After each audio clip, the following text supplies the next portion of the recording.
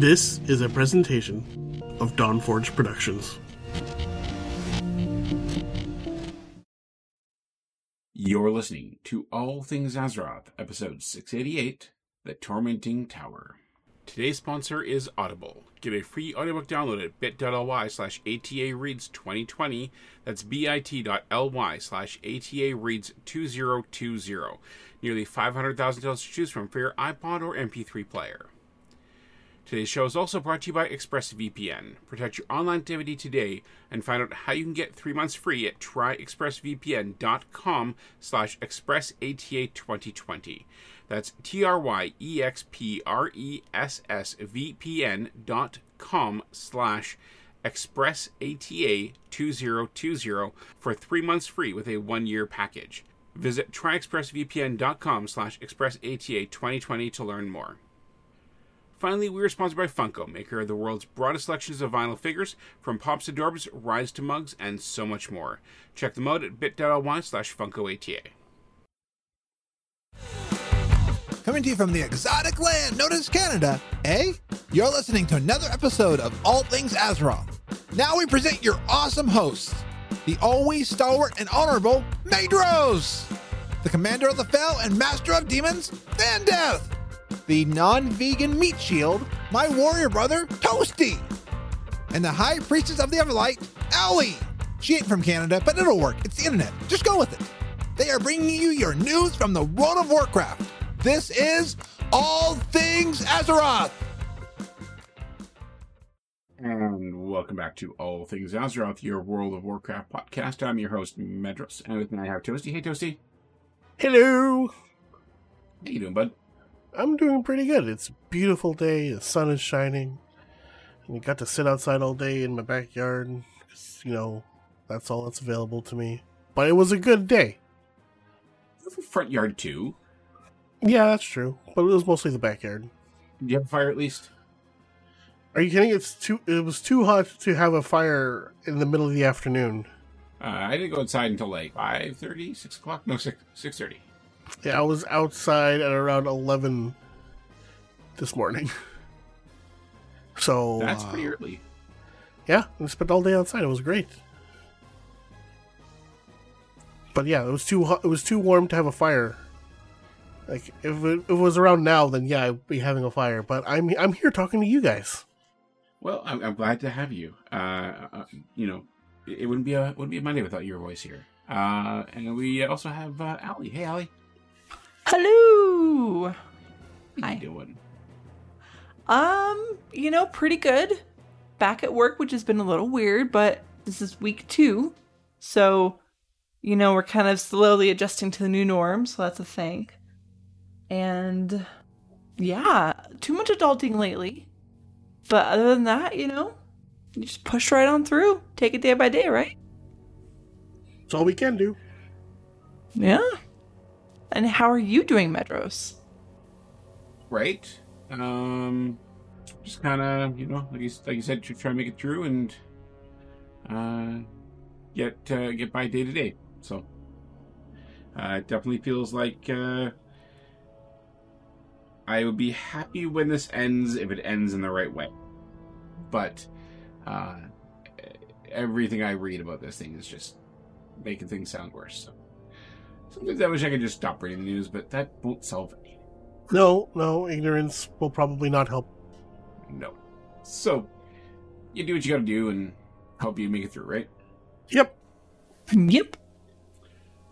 But, yeah. So, Cass, we'll go into our weeks here. Allie, how was your week? It was so good. So, what did I do this week outside of raiding? Well, we did raid, and I'm sorry, Toasty, I'm going to take it. We were able to kill Carapace on Heroic, which was really exciting. And we took, 2 turns? One? Maybe just one. Don't remember now. Maybe we didn't take any. I've slept since then. Either way, we got Carapace down, which is awesome.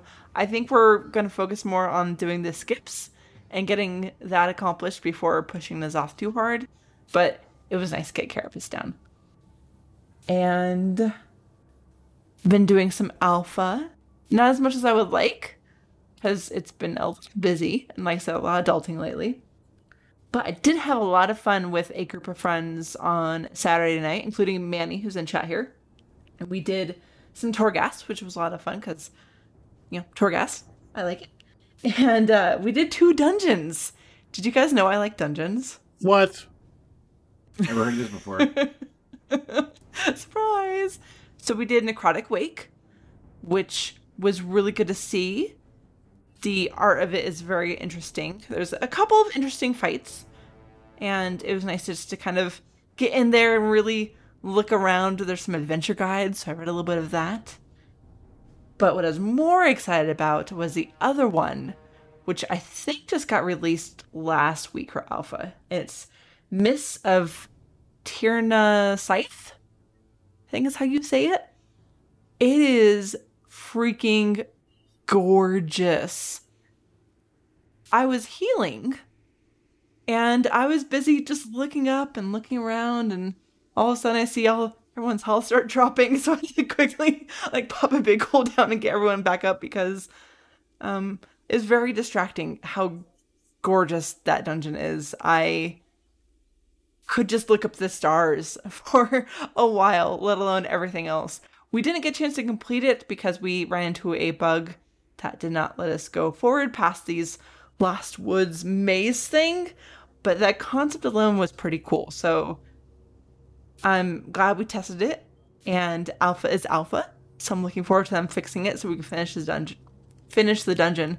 But I liked it. There was a couple unique things to it, and again, just gorgeous. I took so many screenshots. It's ridiculous. Yeah, honestly, I'm not surprised at how gorgeous that zone is. Out of the zones we have available to us, that are going to be available to us in Shadowlands, Ardenweald is definitely one of the more prettier zones.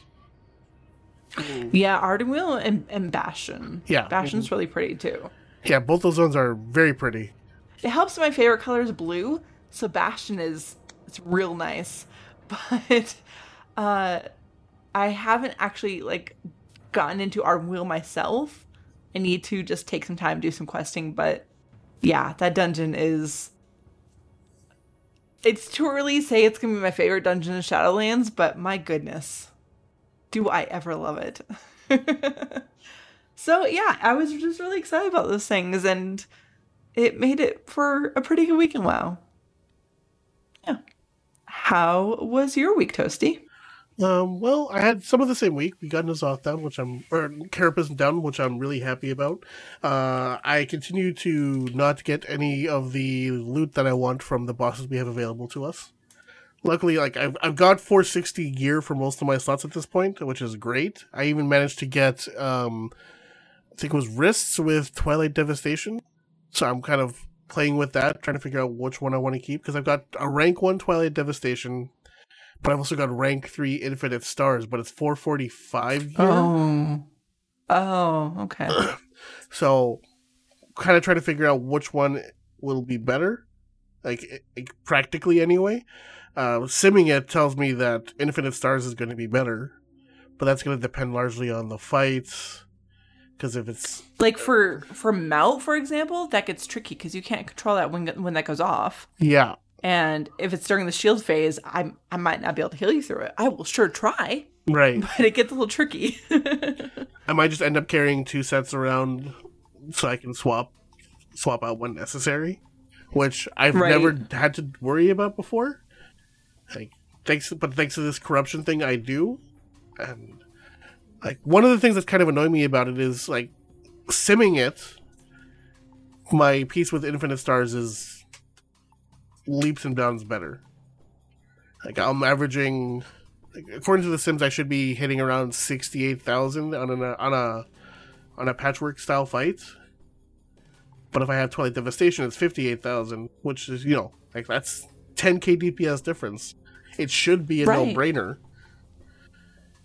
But the fact that I had to sim that to figure that out, and the whole idea, Like, they've been trying to get away from us having to sim. Like, that's not a great feeling. Especially because my Infinite Stars gear is from normal. Like, I have a piece from Heroic that I'm swapping in when I'm using my Twilight Devastation.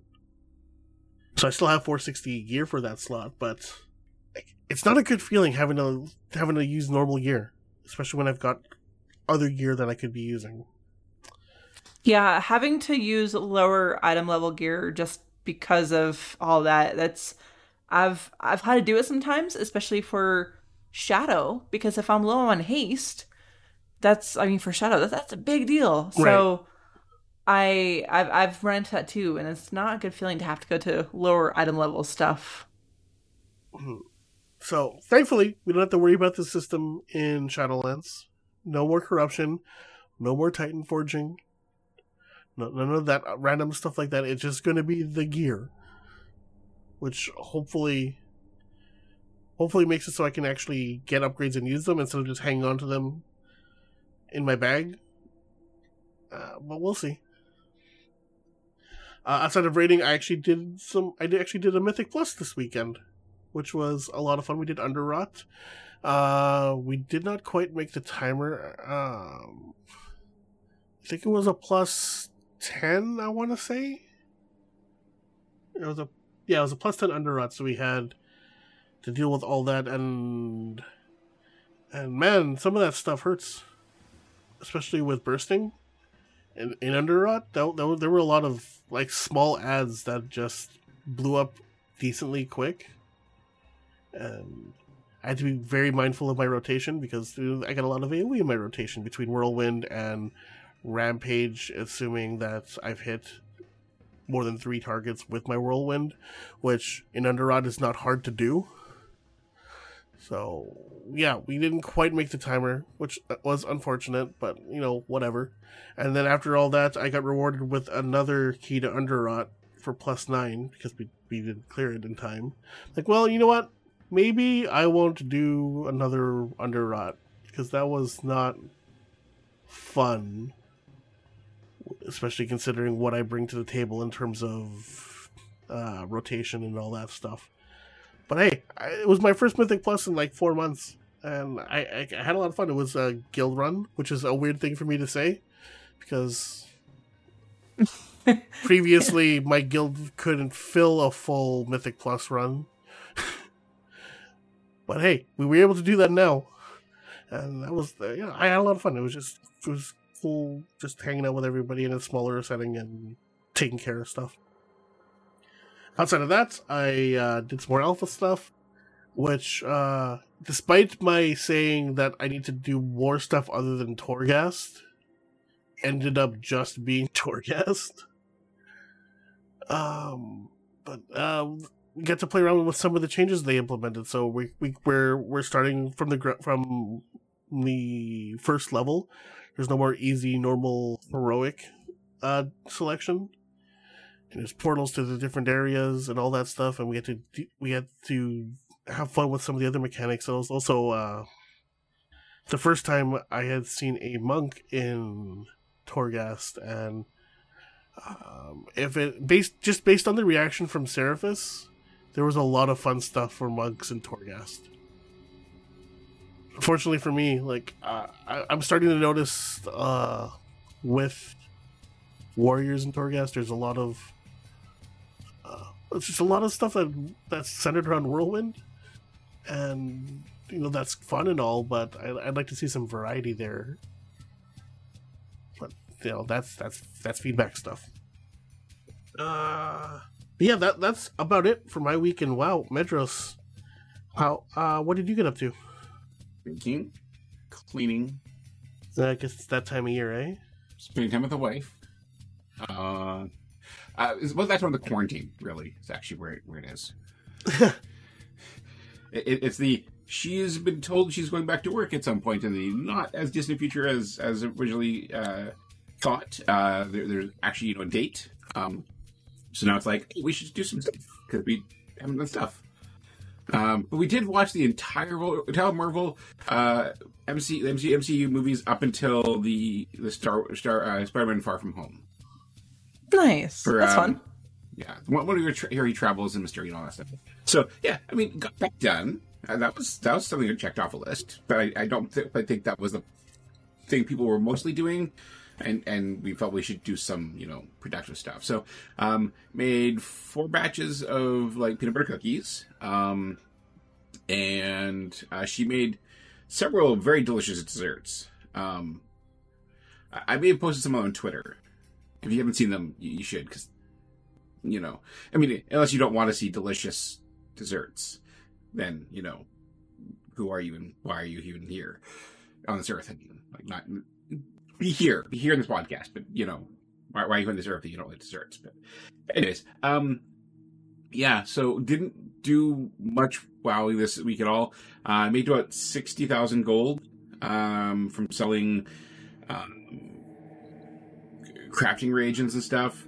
So that was pretty good. And I did some traveling around on my Druid a little bit, herbing and stuff, because Anchorweed still sells fairly well comparatively to other herbs. So I was doing a lot of that, and the Druid is much easier to farm herbs when they can fly. So yeah. Didn't do much otherwise in WoW. But I enjoyed what I did, and that's the key that matters. You're not wrong. Well, there you go. Yeah, so that's kind of that's been my week. Let's talk about our first sponsor, shall we? Our first sponsor is, of course, the great folks over at Funko. They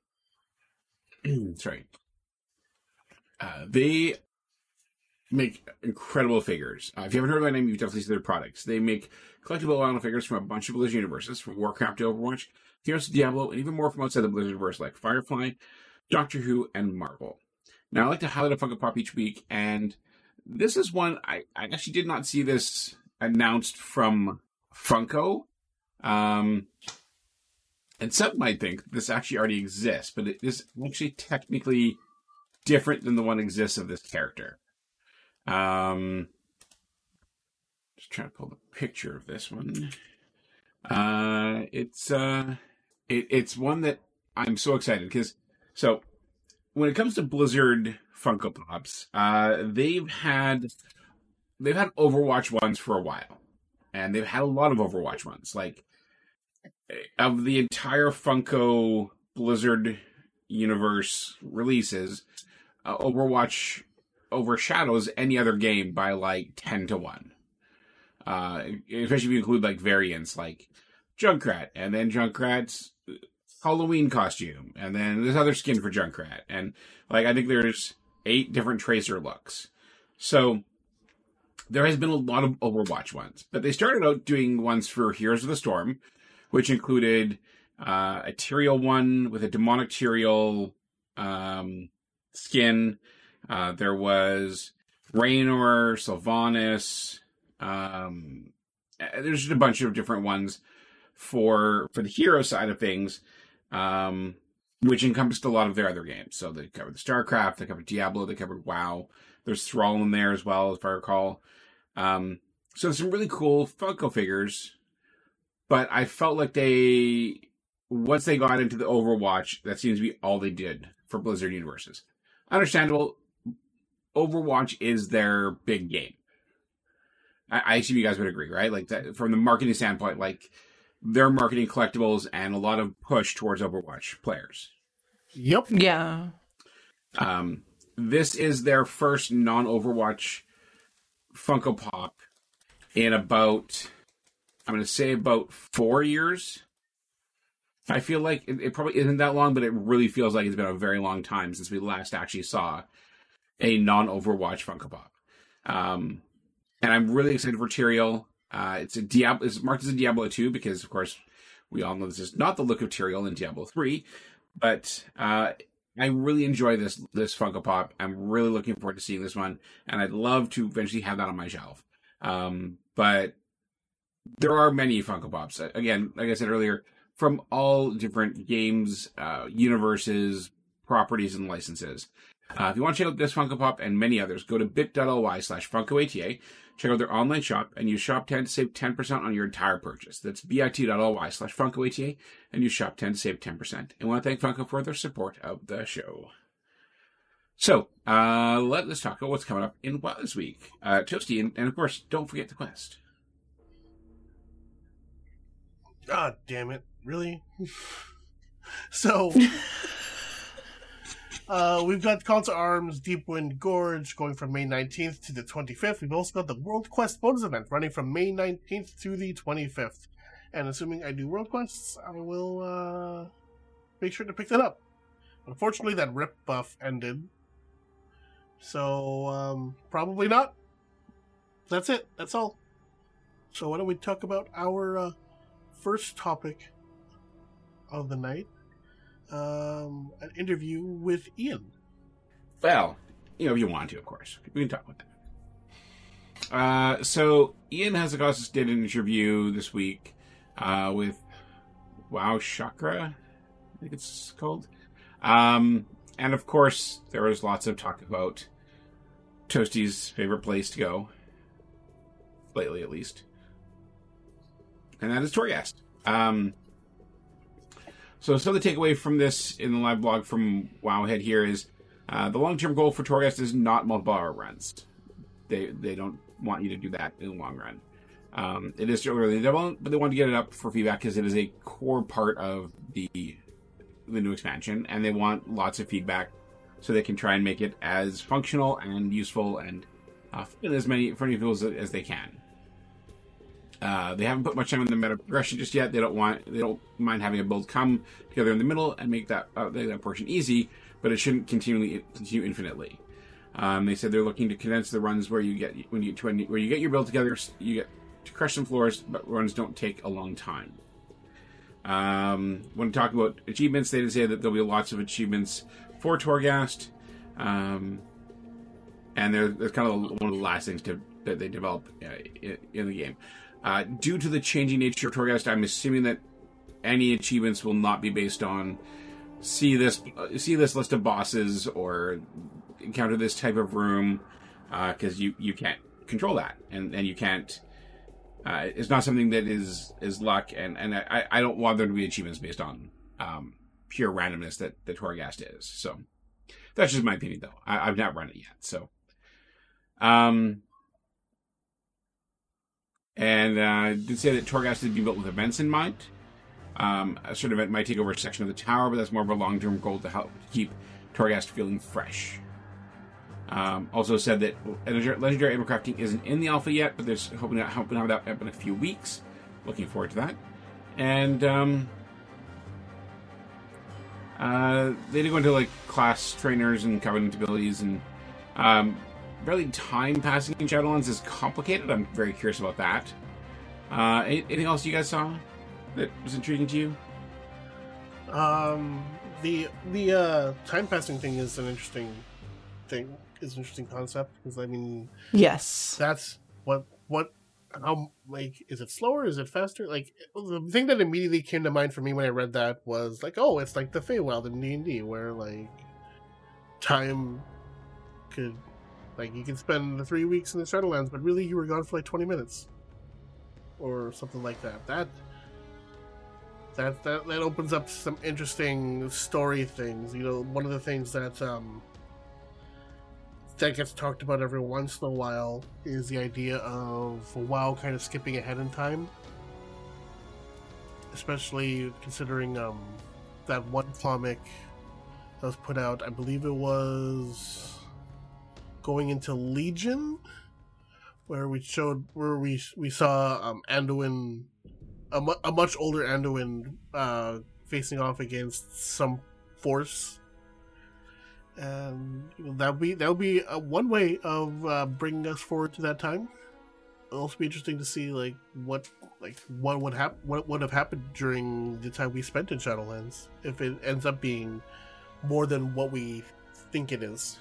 Yeah, I'm super intrigued story wise to see what this little tease of, oh, time is chaotic. We don't know, like, what that's going to mean. Super excited. It does also mention, because a couple people have asked, there is going to be a mission table in Shadowlands. It's supposed to be on the alpha next month, so we can test it. And apparently Ian explains that they want to have a system represent the fantasy of WoW's combat, and they want to evolve the mission table to add more depth to the system than what we've seen before. So I'm not the biggest fan of the mission tables. I see its value, but it feels old at this point, so I'm curious to see what these evolutions might be and if it will kind of reignite my desire to do mission table stuff. Yeah, I definitely haven't done mission tables in a while. I think I posted to Twitter a couple of weeks ago that one of the, like, I had randomly gone to the mission table, and one of the rewards I had for my completed mission was a present from Wintervale. So it had been a while since I checked on that table, apparently. Like, I'll dabble. I'll go to it once in a while. Earlier in the expansion, I'll go more often, but it was more out of trying to, get my reps up and get my Azerite. Wasn't something I necessarily wanted to do. Mm-hmm. I haven't wanted to do mission tables for quite a while, so. What about you, Medros? Do you do anything with your mission table?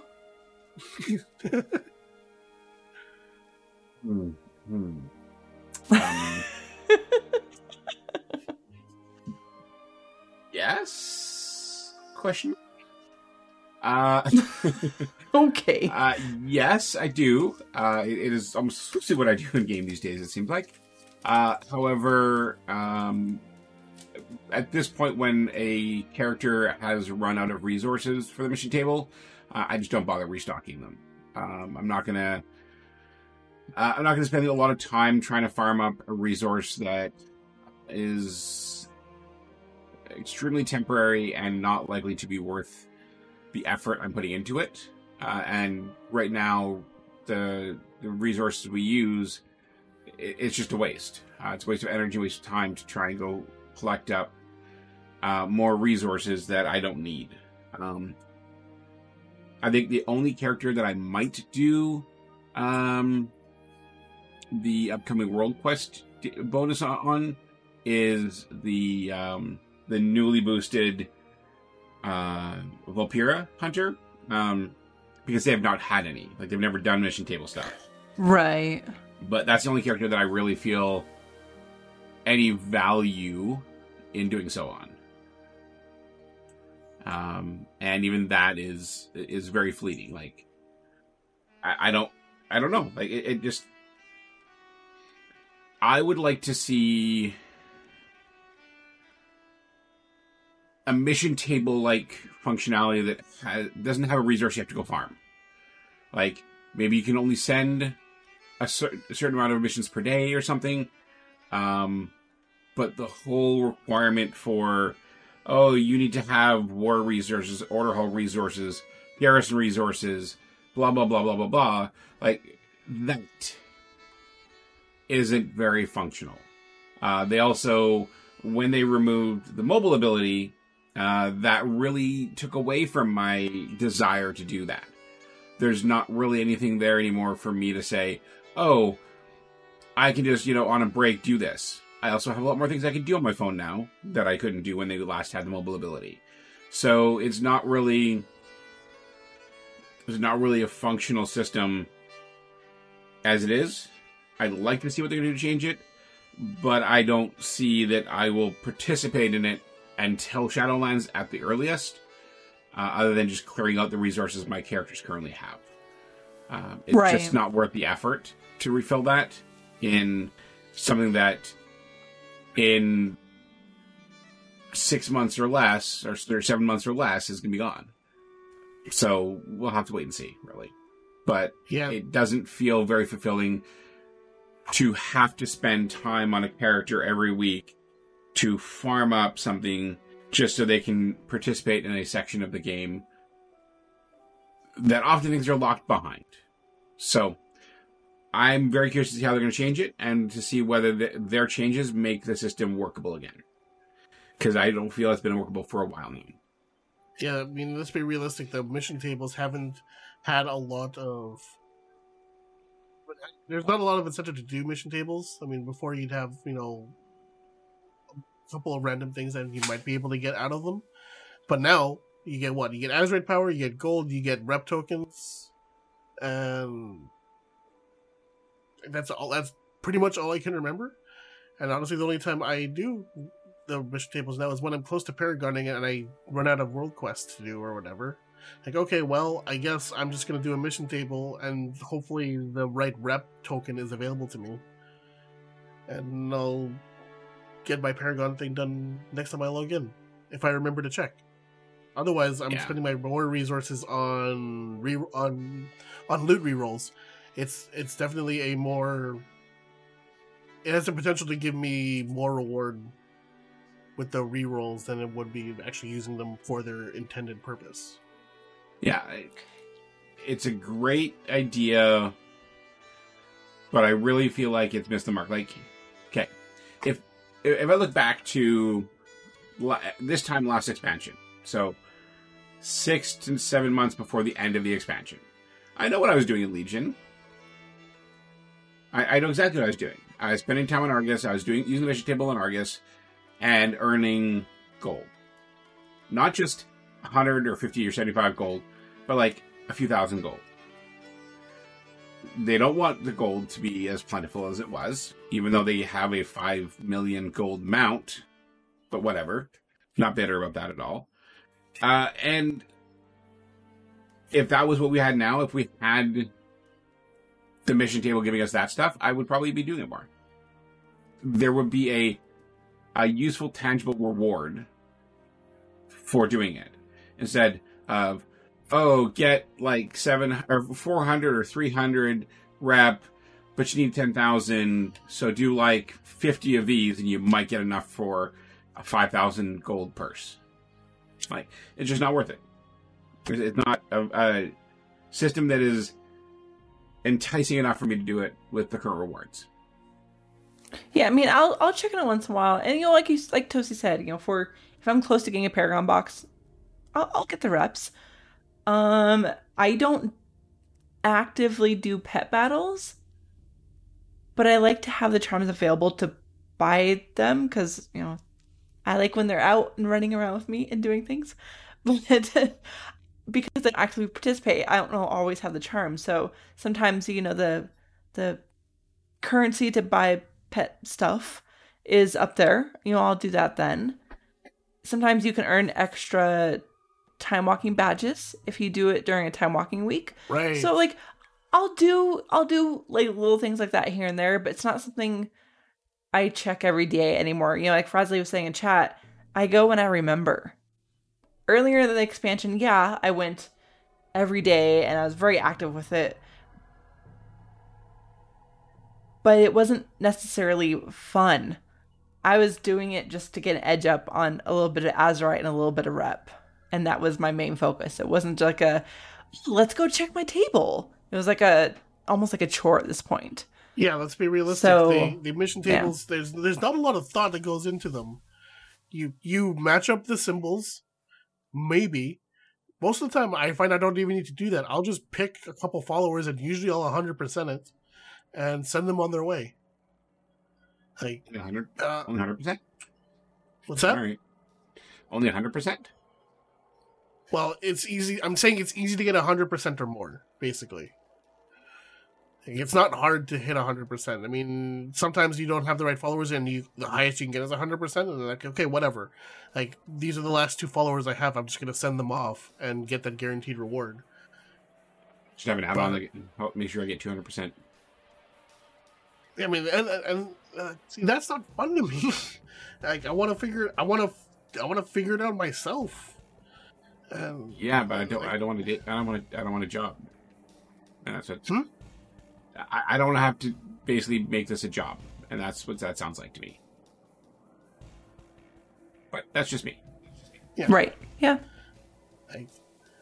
the mission table for a long time has not been compelling content. It's kind of just it's very much kind of just there. And I'm not sure what they could do to in a rework, but I'm interested to see what it is.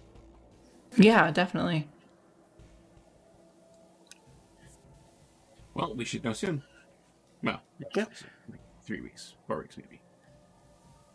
Another thing that makes me happy is in this article, in this interview, Ian talks a bit about professions, which is not something I've been interested in a while because I haven't enjoyed some of the profession changes. And one of the things I haven't enjoyed is not being able to control the stats. And apparently in Shadowlands, you can craft without like optional components and get your random stats, but you have the chance to have extra components with your crafting and get your guaranteed stat. That makes me happy. Love that so much. Yeah. The last versatility I get on crafting gear, okay with me. Another great thing about professions is they're planning to make them more useful with the legendary system. So it looks like with these craftable legendaries that we're doing, we're gonna need to take advantage of some of the crafting professions like tailors, blacksmiths, and leatherworkers, for example. And we're gonna have to craft items to combine with the legendary components we get from Torghast to make our legendaries, which sounds like a pretty good way of making the professions relevant for the entire expansion, because let's face it, they become irrelevant pretty quickly, especially the way they're implemented now. So anything that makes that portion of the game more useful and lets us keep making money off of it is great. Because I mean I'm a minor engineer and I haven't had to worry. I haven't had a reason to max out my professions in a long time. So having something there for that, okay by me. More stuff for me to do. Well, I think that's going to be about it for that topic. So let's talk about our next one. So we have another interview, and this one is shorter than the Ian one. It's with Paul Cubitt. Is that how we say it, Toasty? Maybe. Paul here had an interview with Polygon, and he's a senior game designer. And it's mostly about Torghast, which is cool. I like Torghast. It talks a bit about how they want Torghast to be fun. They don't want it to be something that you feel like you have to spend endless hours doing. They don't want you to get yourself burned out on it. And they don't want it to be just a long grind. They took note of our feedback from Battle for Azeroth and Legion with artifact power and how old that got. So while they are introducing legendaries and legendary crafting through Torghast, the materials are awarded upon completing Torghast, and there is a cap per week in an effort to try to keep players from burning themselves out. Because let's be honest, it's a legendary. People will burn themselves out and play it consistently to get their legendary while complaining about it. So I think I'm okay with a cap myself. That might not be a popular opinion, but this is one cap I'm okay with. So at launch, players are only going to be able to have one legendary at a time. Players can keep going to Torghast and getting materials and craft more legendaries to give them more gameplay options. But it makes it so that people that are less interested in collecting items, they don't have to keep going back into it to collect items if they don't want to. Because you can only, again, do one legendary at a time. But if you want to take your time and start going through it more often and crafting more legendaries, because eventually they may let us wear more than one, or completionist or collection or whatever, you have that option. You can still go and craft them. So it's nice that they're trying to basically balance between the people that want to play it, go ahead, go play it. If you don't want to play it, if it's not something you're interested in, you're not obligated. That's kind of the overall vibe I'm getting from us. And they also talked a little bit about those who maybe want some bragging rights. And so they're most likely going to do some achievements. I think also in that interview, it mentions achievements. No talk of a leaderboard. Some people in the community have been kind of requesting a Torghast leaderboard. It might happen down the road. They didn't say no. It's one of the things they're considering as a cool, like, potential thing to do in the future. But it's definitely not to start. To start will be more about the achievements and stuff. They're still kind of working through things like time debuffs and how that feels. You know, they're testing it.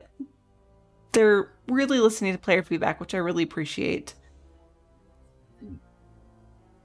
And it also talks a little bit about group scaling, because Torghast is designed to be continually replayed throughout the expansion for those who want to do it. It's also going to be part of the questing experience, apparently. And because it's a part of the questing experience, they don't want it to be one of those things where you do it once for questing and then you're done. They want to intrigue you to keep you going in there and enjoying it. And so they will do things like group scaling, but also make it so you can do it solo if you want. And basically giving people more choice on how they want to handle Torghast, which I think is pretty cool. But again, still trying really hard to make it so it's not a chore, which I think has been a lot of people's big complaint about BFA and some aspects of Legion and the garrisons. Basically, they understand that we're tired of chores. So I think they're trying really hard to make sure this isn't, which is why they put Torghast this early in the alpha, so people can really just test the heck out of it, which they have been doing, which is great. Yeah, that's pretty much it. Do you guys have anything to add to this? They talked a little bit about the Torment stuff, and I know there was a bunch of people online and on Twitter and all that stuff with some feelings on Torment. At first, I admit I was a little unsure about how I felt. I was a little not unsure. I didn't feel great about the idea of torments in Torghast because it's not supposed to, the way it was proposed. Torghast was proposed to us initially is like you kind of take your time going through it, and they're not going to be any timers like Mythic Plus. But these torments are kind of implementing a soft timer, I guess. Because when I was running through it this weekend, one torment we had was like, if we're out of combat for a certain amount of time, these random mobs will come and attack us. And I mean, that's just one of the torments that you could end up with. And I was wondering, like, how powerful are these things going to be? Are they going to wipe the floor with this kind of thing, or is it just like another thing in the way? How quickly is it going to stack? Because those torments will stack, and you'll end up with more of those things. I think by the time we finished up our run, we ended up with 3 or 4 stacks of that thing, and we had, as a result of that, we had 4 of these random mobs coming after us. At least with the one that I ran, I didn't see an issue with it. That being said, there are a bunch of other torments that I didn't come across, and some of the ones that I've seen seem a little bit punishing, like increased damage taken and also reduced damage dealt. That's that doesn't sound fun, especially given that we're continuously getting stronger throughout the run of Torghast. Yeah, I'm still unsure on how I feel about it, but the one I dealt with this weekend was not so bad. So based on the one, so far I'm okay. Yeah, I dealt with that one too, and it didn't feel like a timer. It just felt like a minor annoyance more than anything. and like you said, like that could be one of the easier torments. Like that was the only one I encountered so far. At first glance, I didn't like the idea of the torments because one of my favorite things about Torghast is it's not a timer. I don't want a timer. That timer in Mythic Plus is one of the reasons that I'm not the biggest fan of those, because that timer stresses me out. So it's nice that at least so far it didn't feel like a timer. It just felt like a different kind of challenge. I'm trying to hold off too much judgment on the torments until I really get a chance to get a feel for them. Mm-hmm. To see if they are just a soft timer, just to kind of encourage you to not like AFK in there or wait 10 minutes in between pulls for hero to come back or whatever, whatever reason that people might be that slow on, versus having it be a stressful thing of, oh my gosh, this horrible thing's about to happen. We got to go. I don't want to be overly rushed. I want to enjoy it. The ambiance is amazing. The art is fantastic. I want to take time and enjoy that as I go through. I don't want to, be rushed because of some silliness. So we'll see how that all plays out. I do I think it might have been the interview. It talked about different events that we might get, like rotating events and stuff. It reminds me of the extra quests, like raid quests and stuff we used to have, and that was cool. So I'm excited to see what they do with that. So they're obviously throwing a bunch of stuff at Torghast and seeing what sticks, and I'm looking forward to seeing some of this stuff. Hopefully torments don't end up as bad as some people have made it out to be, because that could really kill my vibe for Torghast, honestly. Yep, but thankfully it's just alpha. It's just they're testing their options, which is good. That's what we're there for. Yeah, exactly. Well, moving on, we had another interview. Yeah, this one was with Morgan Day. So this was, again, there's a lot of Torghast talk in here, but there's some other stuff as well. One of the things that they toyed with that they're toying with right now, related to Torghast, that as I'm sure some people in the community excited, especially the people who are huge fans of Torghast, is that they're considering revisiting the idea of playing Torghast infinitely, because it's been one of those things that the people in the alpha, at the very least, have been ranting and raving about for a little bit. The idea that they don't care if we don't get the legendary rewards or whatever. We just want to keep playing Torghast because it's so much fun. So they're toying with the idea of an infinite Torghast that could have cosmetic rewards, which I would be a fan of, because I like looking good in WoW. It's basically just, I'm playing with dolls, and I'm okay with this in WoW.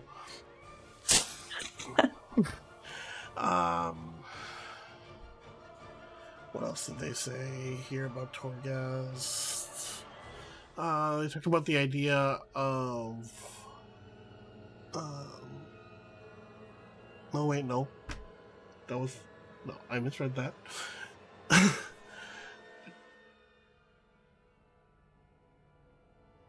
What else was there that we haven't talked about already? I mean, the infinite thing was the one that I was very excited about here. Oh, they did talk about some of the anima powers that we're seeing within Torghast. Some of them have really fun effects, and they're talking about the possibility of making some of those anima powers like an aspect of some of the legendaries that we're able to craft later on. I'm sure some of those won't make it in there, like the 10,000% damage increased Shattering Throw, which is so much fun, by the way. I was definitely just one-shotting bosses at the end of every floor and getting extra anima powers from them, which was Nice. so satisfying. So I that'd be really cool. There's some abilities that I think could be a lot of fun. With that one in the form of a legendary. What else was there? I mean, he didn't only talk about Torghast. They talked about some of the dungeons, specifically like concerning dungeon length. I guess some of the feedback they've received is that that some of the dungeons are feeling shorter, and that's not necessarily a goal that they're trying to go towards. It's just the fact that the currently available dungeons are more level up dungeons. It's not intended to be a max level dungeon, so yeah, by nature, those are just going to be a bit shorter. They talked about the different affixes and stuff like that comes with Mythic Plus. They're planning some of these dungeons more so with some of the Mythic Plus affixes in mind, because let's face it, with the way some of the affixes are combined with the overall design of certain dungeons, if you get a bad combination of affixes, some of the dungeons are just not fun to go through, and they want to kind of avoid that. They used Waycrest and Sanguine as an example of bad combinations. So I'm very happy for that. I mean, I like I said earlier, I haven't been playing a lot of Mythic Plus, but I have a bunch of friends who are outside of raiding that is their primary game time, and oh boy, whenever there's a really bad combination of Mythic Pluses and of dungeons and affixes, the amount of ranting that takes place is just legendary. Yep. They can end up with a really bad key, and they'll either write off Mythic Pluses for the week or only pug with other people and go off of their key because the combination they received was just that horrible. Yes. Very true. I mean, obviously having a dungeon being easier or harder because of affixes is fine, but they don't want one dungeon to be so difficult that nobody wants to do it. Apparently, they are looking at turning on Mythic Plus early in the testing cycle, so especially compared to BFA. So hopefully we'll be able to identify some of the problems a bit earlier in this with the combinations, and they can be addressed sooner. So I'm sure our Mythic Plus people will enjoy that a lot. They also talked about Castle Nathria, the first raid in Shadowlands. Apparently there's a bunch of environment-based bosses in Castle Nathria, which sounds pretty cool. I could be down for that. Yeah? Yeah. It would certainly make things a lot interesting having to worry about like the floors disappearing or pillars crashing down and stuff like that. It's also going to be a gigantic pain in the butt. Like Carapace is kind of an environmental boss because you got to worry about the tentacles crashing down and screwing with how you're divided up and all that other stuff. And as a warrior, I don't mind. I've got lots of mobility, so I can quickly traverse. I can see some people not being huge fans of it. I am thinking of our Death Knights in our raid group. I don't think they'll be particularly big fans of having to move very fast because the floor is disappearing. I don't know. Environment stuff sounds cool. Yes. One of the fights they speak about, it's going to be a multi-floor fight, like similar to Black Hand in what's the name of that raid? Blackrock Foundry. That would be pretty cool. Talk about mythic only phases. They're only going to really do it when it's interesting. I mean, that's kind of what I expected to see. Oh wow, they talk about so much there. They talked about more global cooldown stuff because a bunch of stuff was added to the global cooldown going into BFA, and people want some of those changes reversed. I think one of the things that I've seen thrown around Twitter this weekend was getting Death Grip off of global cooldown. I didn't realize that it was on global cooldown. That kind of sucks. Like, that's basically the Death Knight's charge, and like that would not be fun. Just thinking of how I used to play my Death Knight. But they're trying to find other solutions to the problem instead of just removing it from the global cooldown again, because it will get into the same problem that they had prior to adding a bunch of abilities to the global cooldown, where you just macroed all of them together and you completely forgot what they were and they weren't as meaningful. But at the same time, pressing a bunch of buttons before you pull, just because they're on the global cooldown. Like for me, I gotta worry about popping my flask,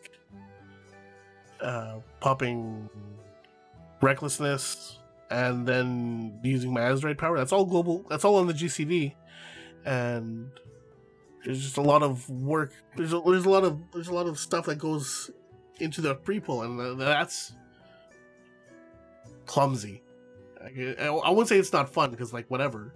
At the end of the day, I'm just pressing buttons, but it feels clumsy. And if you screw it up, then you kind of bone yourself for the rest of the fight. So I'm interested. I'm looking forward to seeing how they fix some of those problems. But those were kind of my bigger takeaways. The stuff that I cared about, anyway, from that interview. Was there anything that you guys found interesting from this interview? No Shadow words are hard. No Shadow Priest updates yet, but they're on the radar. More insanity. That's all it's going to be. They're going to make you go insane faster. We'll see.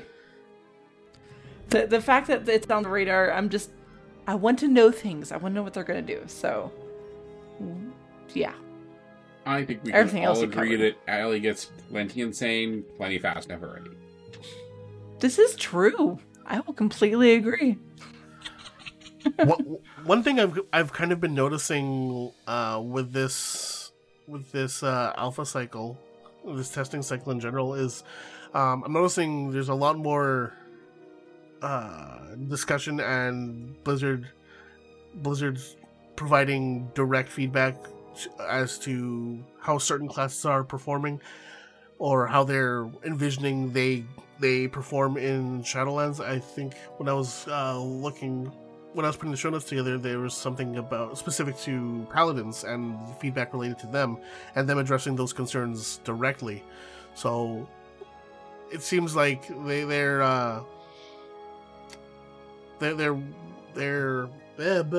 hard. They're really putting an emphasis on garnering that feedback right away, and working on them and addressing them quickly. I know a bunch of people felt as though that wasn't the case, that they weren't taking the feedback seriously or whatever in the BFA alpha. I know Druids had a laundry list of complaints going into BFA, and a lot of them felt as though those complaints weren't addressed. So the fact that they're doing a bunch of that stuff now is A-okay by me.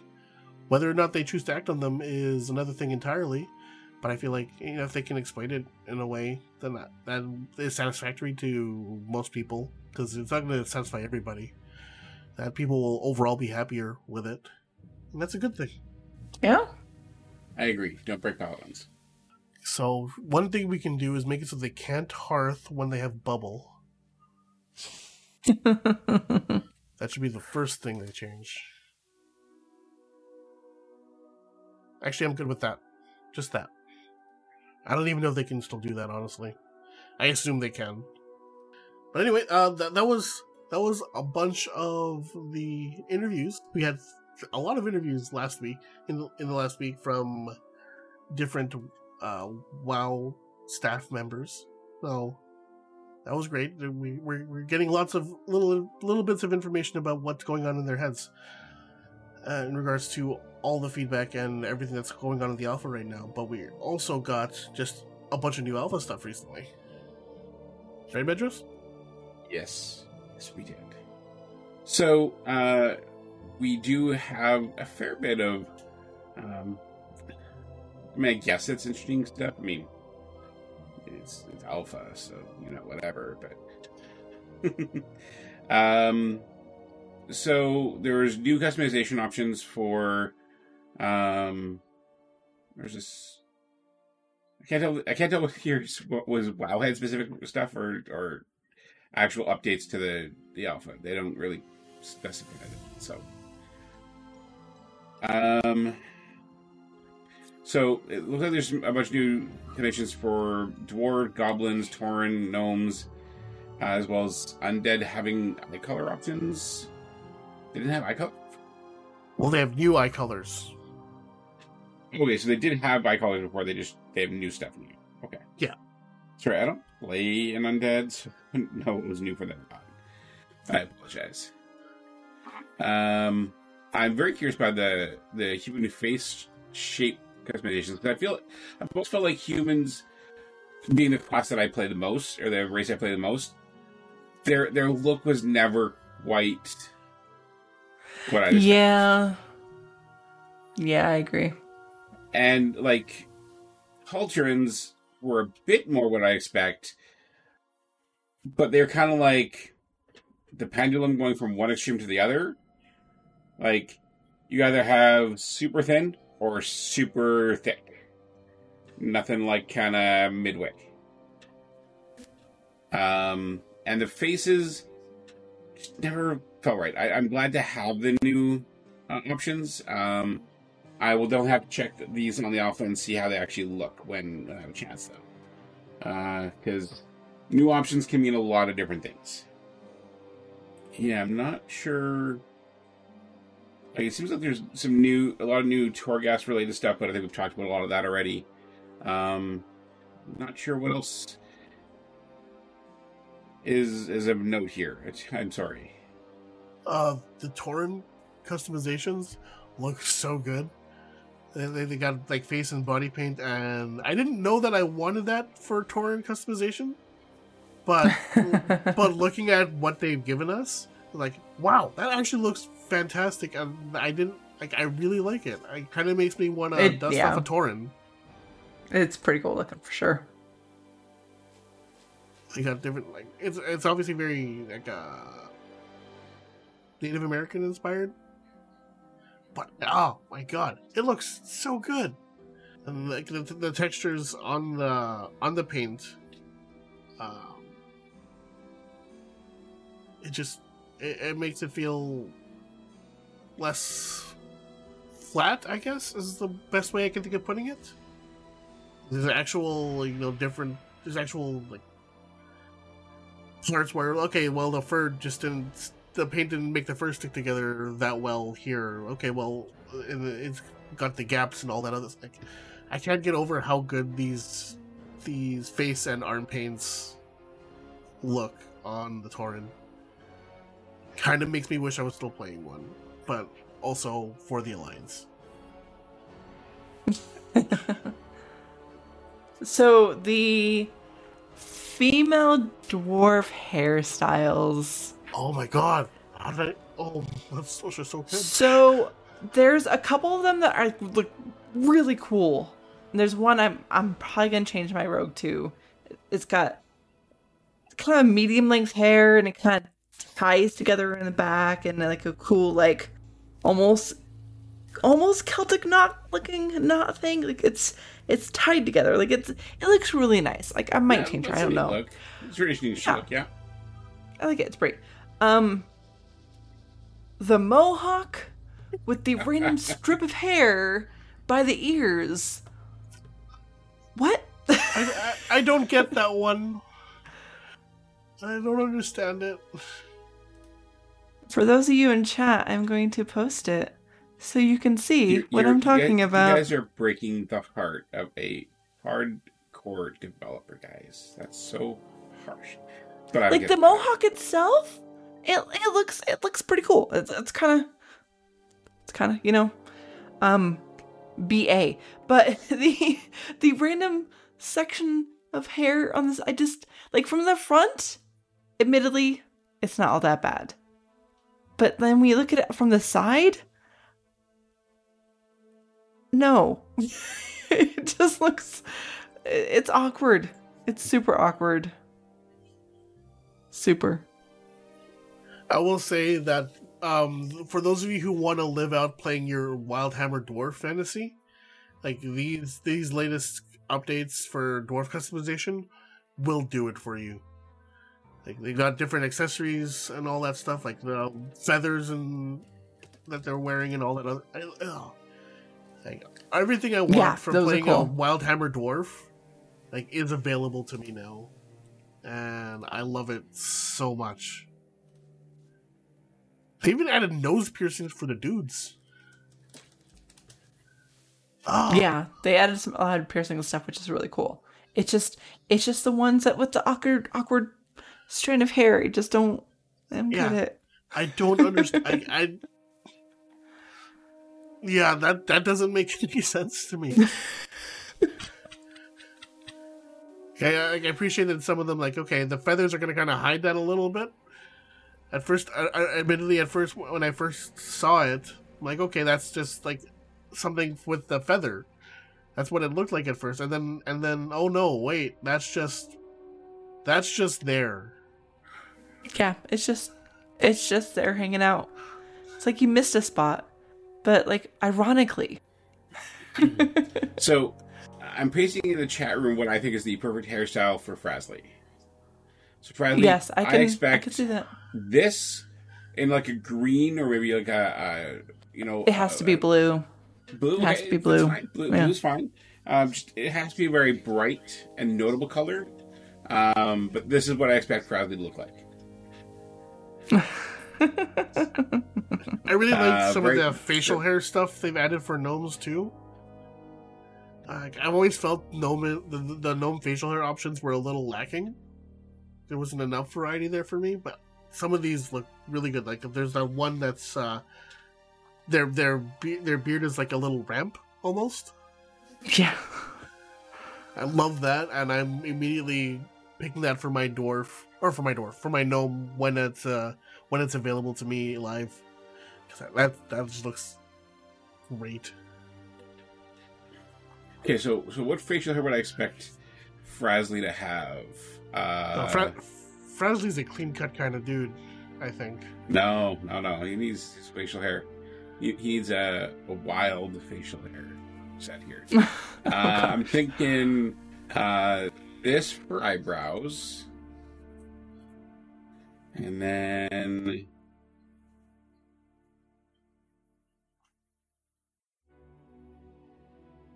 Oh, this right here. This right here for the lower face.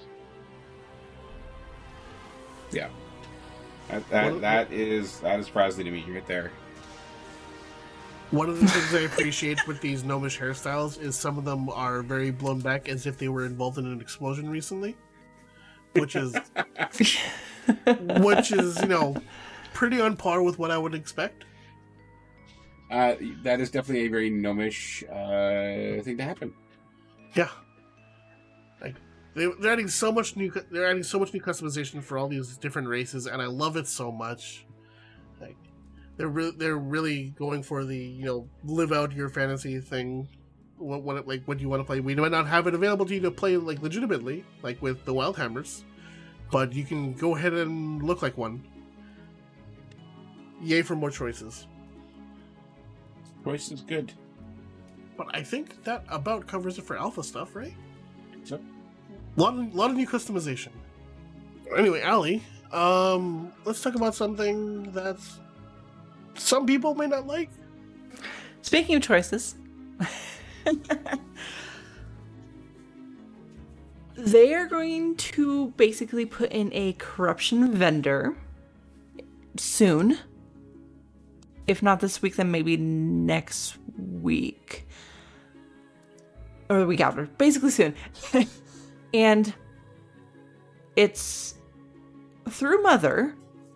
And she is going to sell a random selection of corruptions. And it's going to be on a rotating schedule. It's going to change twice a week. And eventually, it'll cycle through all available corruption events. And you're going to be able to purchase that corruption using those Echoes of Ny'alotha and put it on a piece of gear that does not have corruption. So it's a different way to earn corruption gear.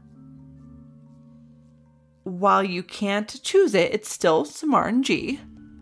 You can kind of pick, if I'm looking for, say, Twilight's Devastation rank 3, you'll be able to know, if it's going to be on that first rotation or that second rotation, and then spend your Echoes then in hopes you get it. So it's another way to get the corruption. Because again, you can get the Echoes of Ny'alotha through doing pretty much everything from 8.3 at this point. So that's nice. I don't know if I like that it's so RNG based, but I appreciate that they're giving people a different way to get corruption gear. So that's nice. The costs of these are pretty pricey, and the ones that aren't as sought after are going to be cheaper than the ones that are more powerful, more desired, with the most expensive one being Twilight Devastation rank 3 at 1,500. 1,000. Sorry, 15,000. There's another zero in there. 15,000. So a lot. A lot. With that comes another change that everything else is going to start costing more. So getting your Horrific Vision vessels is going to cost a little bit more. I think I saw 1,750. Buying your rank 3 essences is also going to cost more. The ones you can get with the Echoes of Ny'alotha. However, they're also going to increase the amount that drops. So the full clear of a Horrific Vision will get you 750. Major salts are going to get you 625. So you're going to start getting more of them, but everything else is going to be priced too. So that's a thing that's happening. I kind of see both sides. It kind of feels silly to make everything more expensive, but also increase how much drops. Yeah. I feel like if the reason they're increasing the cost of the rank 3 essences and all that other stuff, and the reason they're increasing the drop rate is because, you want to buy Twilight Devastation level 3 for 15,000, maybe just adjust down the price? Right. I mean, And something- all this is going to do is hurt the people who are saving up these echoes to get their rank 3s right now. Yeah, so unfortunately, with this change, that amount you've been saving up is increasing. Which is a little frustrating. But again, they're also increasing how much you get. Yeah. You know, if you do Heroic Darkshore Warfront, which is pretty easy to do these days, you're going to get 375 for doing the quest. For doing one wing at Elfar, you're going to get 125. Like, they're increasing how much drops. Yeah, I'm still not sold on the idea. Yeah. Honestly, like, why adjust 2 sets of numbers when you can just adjust the cost of the new thing that you're introducing with this corruption vendor? That's kind of my thoughts behind it. I'm a little confused because it talks about how. So the wording. Okay, this is from Wowhead, and the wording of it is that Mother will sell a random selection of preserved containments. Preserved containments will contain a corruption that can be applied. You know, like I mentioned. Her stock of preserved containments will change twice a week. It'll cycle through all the corruption effects. They're going to cost varying amounts depending on what type of corruption you're buying. So I guess what I'm confused on is that when I first read this, it made it sound like it was random. Like it was RNG. But at the same time, it actually has like very specific listed amount of cost. So is it not random? Can you actually like pinpoint the one you want? I don't know. Like, is it not actually sounding random and that's just in my head that it sounds random? Because that could be. Like, what is this preserved containments? Isn't the preserved containment just like the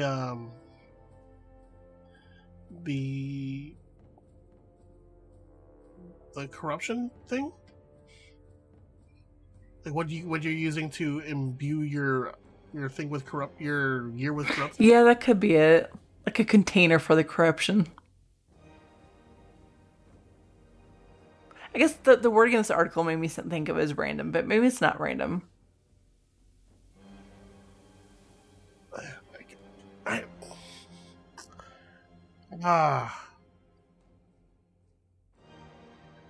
Don't get me wrong, I appreciate that they're giving us an option to buy corruption and choose what corruption we're getting. Taking that element of RNG out is fantastic. It's just, I can't help but think of all the people who are leveling alts right now, saving up for their rank 3 essence, and when this corruption vendor gets put in, like, they still have the same amount of echoes that they had before, but now all of a sudden their rank 3 essence costs more. And, you know, not everybody is going to be paying attention to all these changes.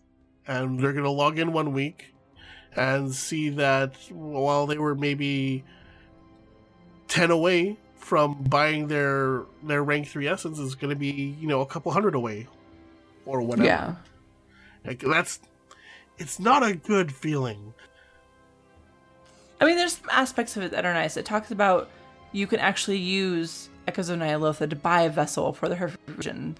Yeah. And it also mentions that, you know, like I mentioned, if you do full clear, you get 750. So you spend 1,750 to buy a vessel, but at least you get 750 back. So it kind of helps you level your cloak rank up a little quicker. Yeah. Kind of. So that's nice. Like, almost everything stuff about this corruption vendor is great. I can buy essences. I can buy rank 3 essences. I can buy corruptions. All of that is great. It's just the sudden changing of this system is not so great. Especially when that change is related to the cost. And people have been grinding out whatever they need to do to get their essence before this change with a different drop rate to their echoes. Like, it's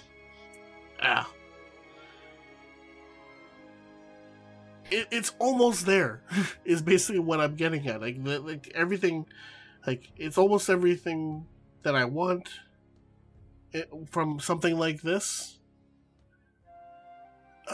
It's just a shame that now those numbers are changing and it's going to screw over some people. Like, don't get me wrong, I haven't been saving up echoes for anything because like my goal with leveling up my alts was getting them to 120 so I'm ready for Shadowlands. Like I don't care about essences or corruptions because I'm not going to be doing any sort of meaningful endgame content with any of those characters. Like all my endgame content is going to be focused on my warrior. So it doesn't affect me, but there's going to be a lot of people that's going to be affected by this, I think. Yeah. Like, I appreciate, it does seem like they're listening to player feedback, and if I'm understanding this correctly, and you can actually pick your specific corruption, that's really nice. For sure. Yeah. It just, the timing of this being implemented, and how it impacts everything else, in terms of, increasing the cost of everything else too. I feel like the theory behind this is good. The way this is being implemented is rough. Yeah. And a little rocky. Yeah. Yeah. I mean, not much more we can say on that. That's pretty much what it is. So we're just going to keep moving right along, because this show's getting a little long, to some statue. Yeah, so a couple months ago, they introduced these new statues for Jaina and Sylvanas. Everybody loved them, mostly. But we've also got this other thing available for pre-order. Actually, according to the Wowhead comments, pre-order is sold out. So if you haven't gone on now, you're going to be waiting a little bit. So it's a deluxe posable statue. You can change out her weapons and pose her in different ways and all that other stuff, which is pretty cool. My one complaint with this is her face. I look at her face and it reminds me of a Bratz doll. Which, I feel really bad about saying that, but like, it looks off. Everything else about it is great. I mean, you got an actual like piece of cloth for her cape, which is kind of cool. I like that you can interchange like the weapons and stuff, and how her like hands are, and it's got 24 joints or something like that, right? Yeah, so you can like pose her in different ways and make it cool, which is unique. They have some like wire inside the cloak, so you can even like move the cloak a little bit and have it be like an action stance, like waving in the wind or whatever in her action. Yeah, it's just I can't get past the face. But if you're interested at all in purchasing this, well, you can't do it now because it's the pre-order is sold out apparently. But eventually it'll be available for. I had the price and now it's gone. Where did it go? $107 US. There it is. Yeah, $107 US. So it's a little pricier than the other statues that were released earlier this year. I think those were around 30 some odd bucks. But yeah, if you're looking for another WoW collectible, there's a new Sylvanas one, and it's still cheaper than that $300 statue that we can all get, which I would still like, but like $300 is a lot. So yeah, go ahead and check that out.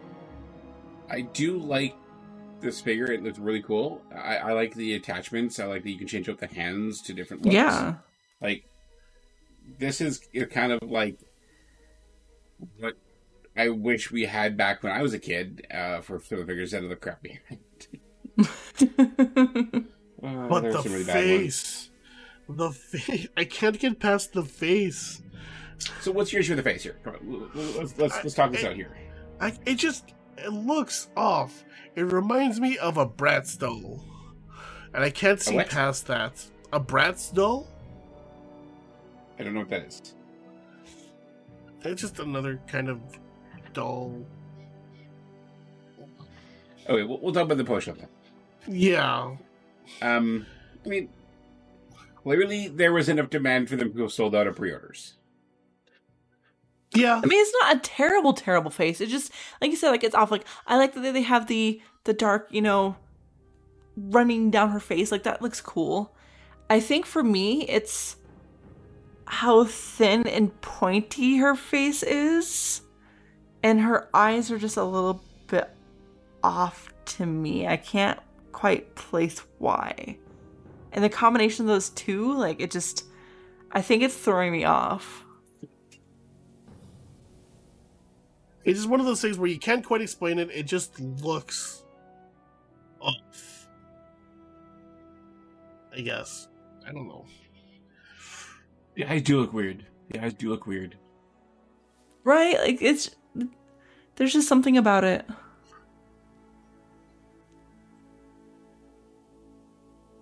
But hey, like I said, not terrible, but I mean, it's more than I could ever do. It's not terrible. It's just a little off. And these are just our thoughts. I mean, stuff like this is, personal. So what we find out about it, you may not see that. So go ahead and check it out. And if it tickles your fancy, well, wait until it's available again. And then you can pre-order it. And then you can buy it for yourself. But not right now, because apparently it's sold out. Yeah.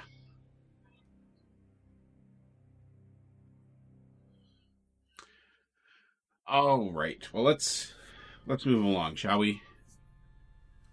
Yes. So we'll talk about our second sponsor. As usual, our show today is brought to you by Audible. You can get a free audiobook download at bit.ly/ATAReads2020. That's bit.ly/ATAReads2020.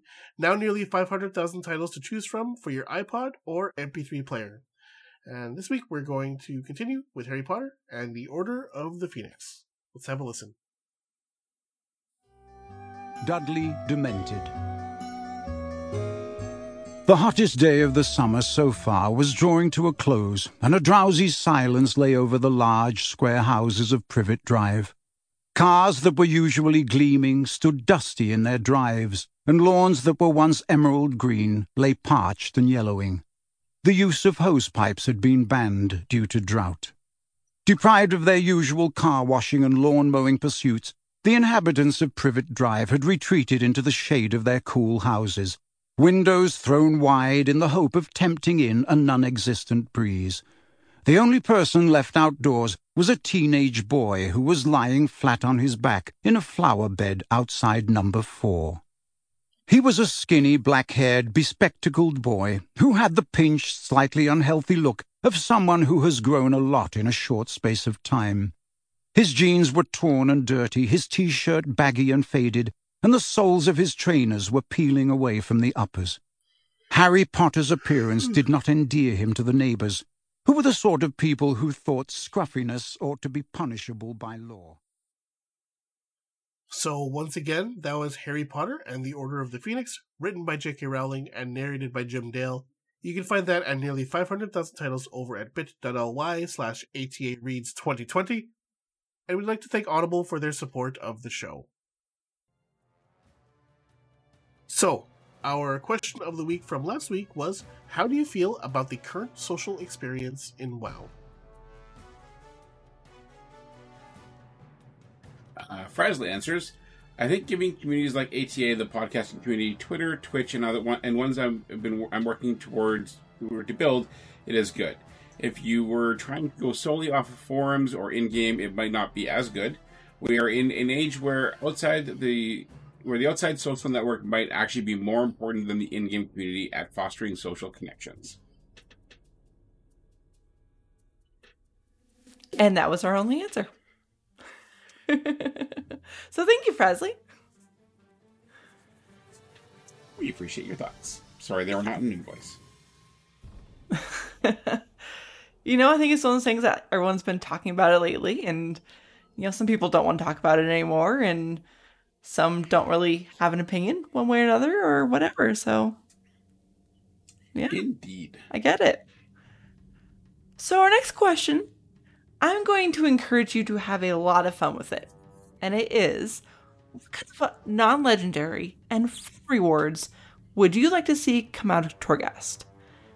So for example, create some kind of fun achievement or pets or transmog, something, again, fun. Give me a toy I can't wait. that spawns a Terragru, just like an image of a Terragru out in the open world. Just because I think it'll be funny to see people play it. Like, it won't do anything, it's just an image of it. I want a Terragru pet. I want Mr. T as a pet. And I want it to, if I send it out, or if I target a critter, I want it to chase that critter down, like it would chase us down Torghast. Oh, that would be good too. And then stomp when it gets to it and probably kill it.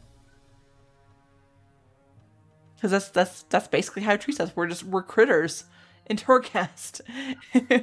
Yeah. Medros, any thoughts?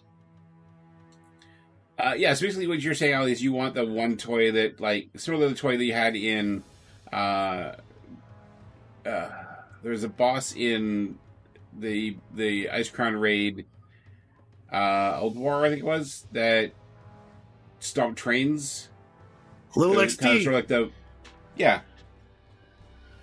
But I want a pet, though. I don't want it as a toy. I want a pet that will, follow me around and stuff, too. But, when I click on a critter, just have it, go run after it. Isn't Little XT now a toy, now a pet? I thought he was. Anyways. Little XT's a pet. Yeah, it is. Okay. I guess, I don't know, maybe,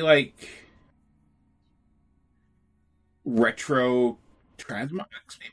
I don't know, oh, you know what would be really cool? If they did, obtaining the looks of bosses that we've killed in the past.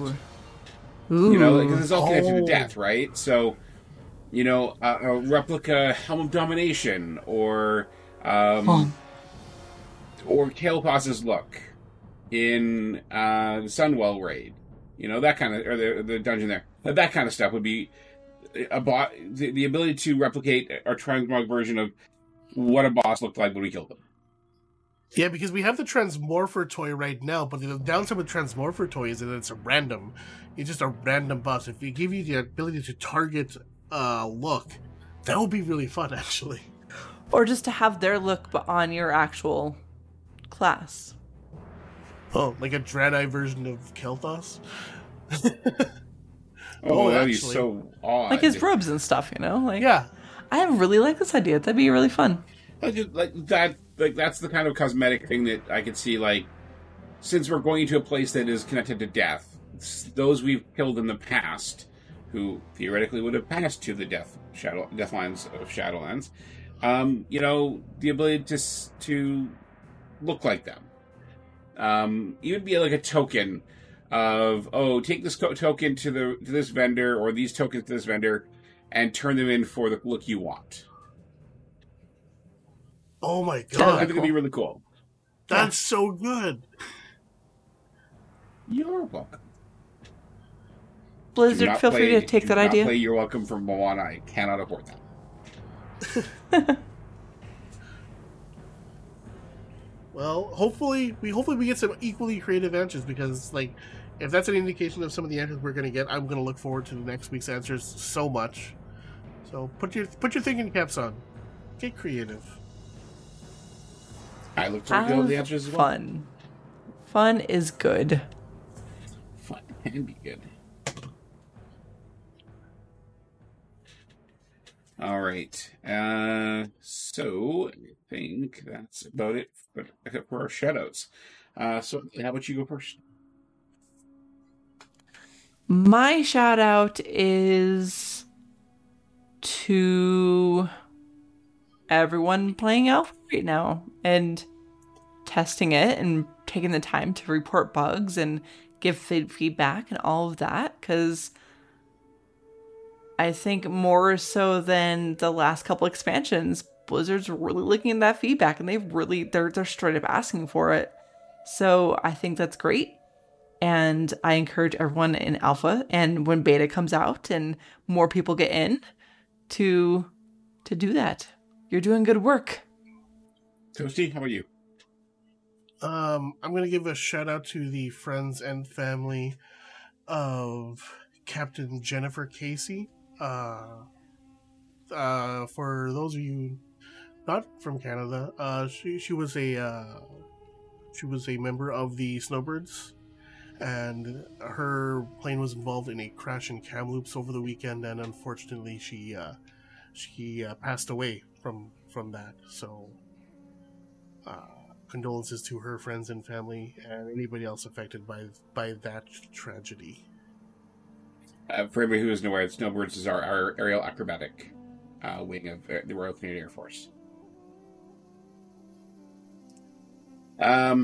My shout out is going to be a little bit more on the positive side. My shout out is going to be to the happy couple at one of the most interesting weddings I've ever had the occasion to observe. The bride is somebody that some of our listeners may know. She's a former Diablo community manager who recently left to go work at a small company that some of us might have heard of, up, I think, in Washington State, I believe they are. But she and her fiance got married on Friday on their 10-year anniversary. It was a lot of fun to watch. They were dressed in Ren Fair gear. Their cake was decorated to look like the top of a beer cask, and it had a D20 carved in the top with little figures of their themselves and their gear stuck into the top. So to Brandy and Ashton, congratulations. I hope you guys have an amazing life, and thank you for putting on one of the most interesting weddings I've ever heard of. Never mind, but I had the chance to observe. And they couldn't do it as they normally had planned to, so instead they did it on Twitch, and invited their friends, their family, and like the internet to watch. And it was a lot of fun. If you want pictures from the wedding, the hashtag is Brashton 2020. It's BRASHTON 2020 on Twitter. Some really fun photos there. So congratulations to them, and I wish them the very best in the future. That is going to be about it, though, so let's get our outro here. If you'd like to reach us by voicemail, call 1-785-ATA-WOW5 or 785-282-9695. You can send emails to show@allthingsazeroth.com. If you like what we do here, check out our Patreon at patreon.com/allthingsaz. Join our new Battle.net group at bit.ly/bnetata. Check out Ali's show at dungeonfables.com and Toasty's stream at twitch.tv/toastypostycan. You can find us on Twitter at allthingsaz, at Medros, at Fandeth, at toastypostycan, at AleandrasK, and at Dawnforge. And please check out the other shows from the Dawnforge network, including Group Quest and Shattered Soulstone. And we'll be back next week. In the meantime, take care, happy hunting, and we'll see you on the other side of more Shadowlands awesome. And lots of fun stuff. Ooh, an Ouroboros soon. Oh, I got nothing. Okay, I'm stopping. This podcast is part of the Dawnforge Network. Copyright 2020.